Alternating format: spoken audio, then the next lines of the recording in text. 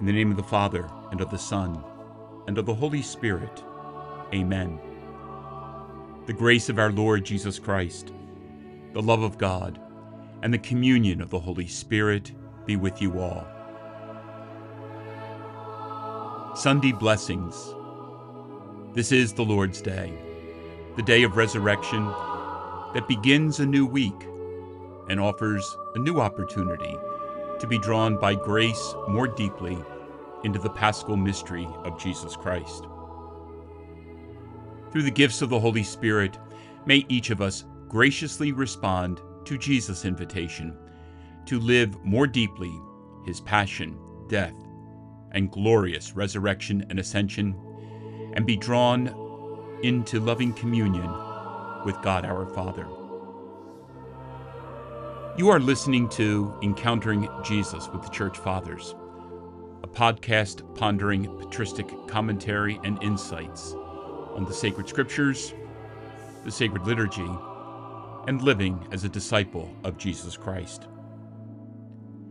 I am your host, Father Mark, and I welcome you to this podcast on the sixth Sunday in Ordinary Time. Guiding us this Sunday in opening the Word of God is a new voice, Saint Ephrem of Edessa, or Saint Ephrem of Syria. Similar to the biographies of many of the Fathers of the Church, little is known of his background. He was born in the year 306 in Nizibis, present-day Nusaybin, Turkey, to Christian parents and baptized later in his youth. He lived a devout Christian life, and some historians contend he attended the Council of Nicaea with the Bishop of Nizibis, and afterwards served as chief catechist at the bishop's catechetical school. Ephrem is known to have spent time listening to St. Basil the Great, who ordained him as a deacon. Basil wanted Ephrem to become a priest, and some accounts present that Basil wanted him as a bishop in the metropolitan see of Caesarea in the province of Cappadocia. Ephrem declined both invitations and continued to serve the church as a deacon. Political tensions and eventual battles led to Nizibis being surrendered to the Persian Empire, sparking an exodus of many Christians, including Ephrem, from Nizibis to Edessa, present-day Şanlıurfa, or commonly known as Urfa, Turkey. In Edessa, he founded a catechetical school while living a very austere life, regularly assisting with distributing food for the poor and caring for the sick. He died in the year 373. Throughout history, the Deacon of Edessa has been given many titles, and among them, Harp of the Holy Spirit is perhaps the most appropriate, as he wrote much poetry and hymns that were incorporated into the sacred liturgies of the East. He also penned numerous commentaries on sacred scripture, as well as catechetical tracts on the sacraments, especially the Most Holy Eucharist and penance, along with other topics such as church unity, the Blessed Virgin Mary, the Incarnation, and the Passion and Sufferings of Jesus.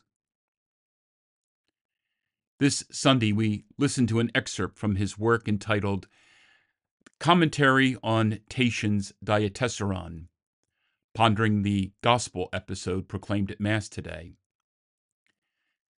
The podcast description also contains a link to an article posted on my blog that reflects on the word pity and its use by Jesus in the Gospels. And now, from Saint Ephrem of Edessa, If you are willing, Lord, you can cleanse me." The leper had thought that he was observing the law like Elisha, for Elisha had not gone forward to Naaman. The Lord resolved this doubt in that he touched him, in order to show that the law was not an obstacle to him who had constituted the law. Or, the leper was certainly thinking that the Lord was a stranger to the law, so he healed him both secretly and openly at the same time, lest he, who was healed corporally, be wounded spiritually. Go, show yourself. This was for the sake of the priests, for the leper was afraid to touch him, lest he defile him. But the Lord touched him to show him that he would not be defiled, he, at whose rebuke the defilement fled from the defiled one. Did not Moses carry Joseph's bones? When God chose him, did he not indeed make him a leper when he said to him, "Put your hand into your bosom"? Samson ate honey from the dead body of an impure animal, and when the jawbone of the dead ass, he was victorious and rescued Israel. Furthermore, God gave him water from the dead jawbone. He gave him to drink, and he was refreshed. Just as Paul has said, the law was not laid down for the just. What our Lord had shown the leper through a tangible experience, the woman of the hemorrhage knew through faith before any experience. The need for experience is for the stupid. Accordingly, our Lord was refuting two things.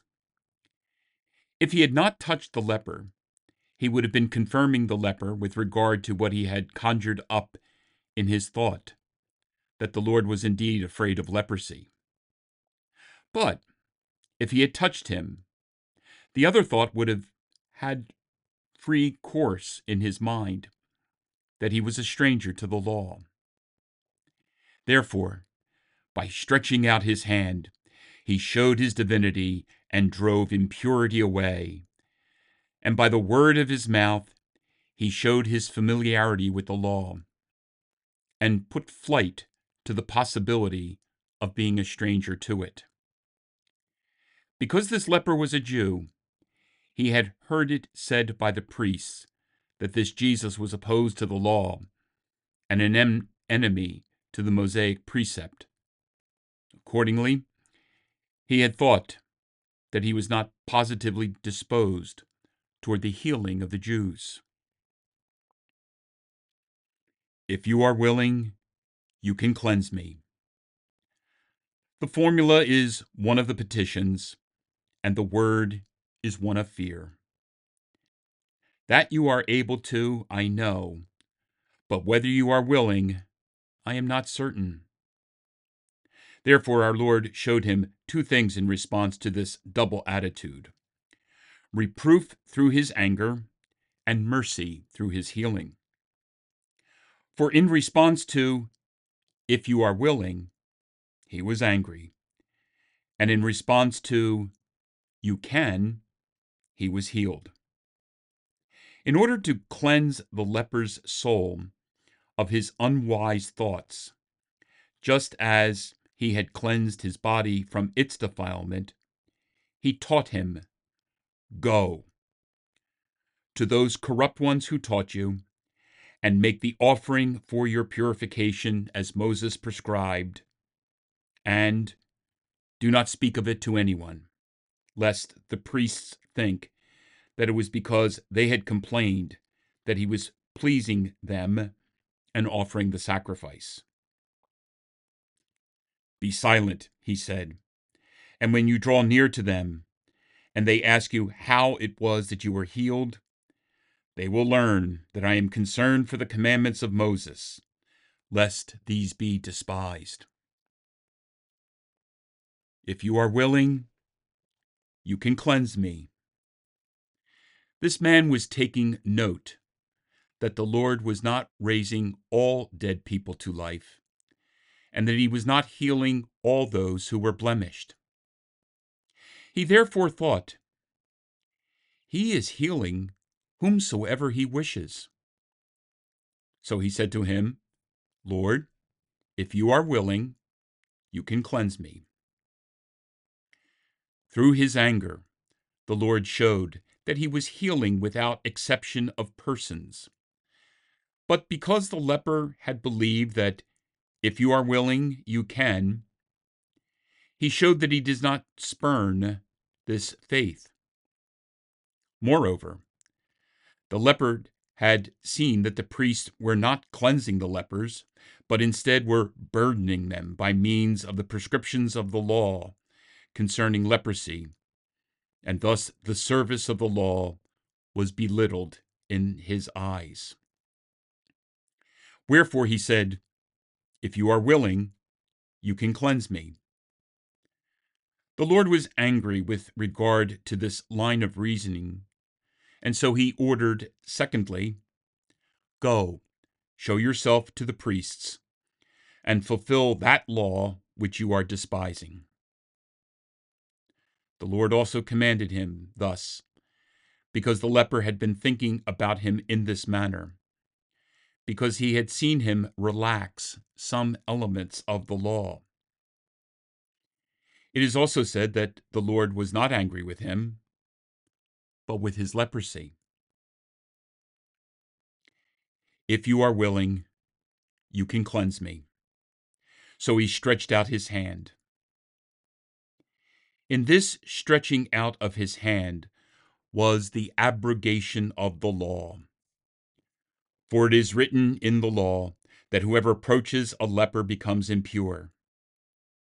He himself did not approach the leper, but rather his right hand that was full of healing, and he extended it to him. Indeed, he did not show himself opposed to the law, as the scripture which follows narrates. He showed that nature was good, in that he repaired its defect. Because he sent him to the priests, he thereby upheld the priesthood. He also ordered him to make an offering for his cleansing. Did he not thus uphold the law, as Moses had commanded? There were many prescriptions concerning leprosy, but they were unable to procure any benefit. Then the Messiah came, and, with his word, bestowed healing and abolished these many precepts which the law had reckoned should exist for leprosy.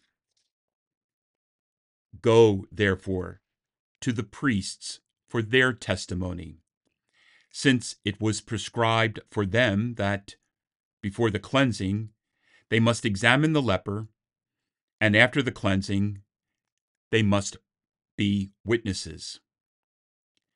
These things were the law of Moses in the Old Testament. The Messiah invoked them as testimony to his teaching, saying, "As Moses commanded, so that these precepts would not take flight before him, but instead become his heralds before the people." Saint Ephrem of Edessa, pray for us. Let us pray. O God, who teach us that you abide in hearts that are just and true, grant that we may be so fashioned by your grace as to become a dwelling pleasing to you. Through our Lord Jesus Christ, your Son, who lives and reigns with you in the unity of the Holy Spirit, God, forever and ever. The Lord be with you. May Almighty God bless you, Father, Son, and Holy Spirit. Go and announce the gospel of the Lord.